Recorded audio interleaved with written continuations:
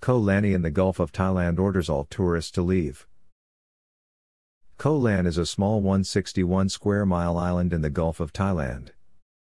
The island is a paradise and known for its beaches, set against a backdrop of wooded hills.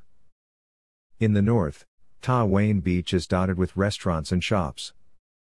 A large, stingray-shaped building dominates Sami Beach's north end. The beach is famed for its clear water and sunset views. Small monkeys inhabit the hills around Coral Ring Nual Beach, in the south. Tourists love the island. All of this is ending as of today. About 100 remaining tourists on the island paradise were told to leave Koh Lan in Bang Lamung district, as the island was placed under a local lockdown from today until Jan 20. The lockdown, which was announced on Sunday evening by the island's COVID-19 committee, came after a person was found to be infected at Bali High Pier, from where ferry services that connect Pattaya and Koh Lan depart. Chonburi's public health office has also asked those who traveled between Pattaya and Koh Lan through Bali High Pier between December 18-31 to closely monitor their health.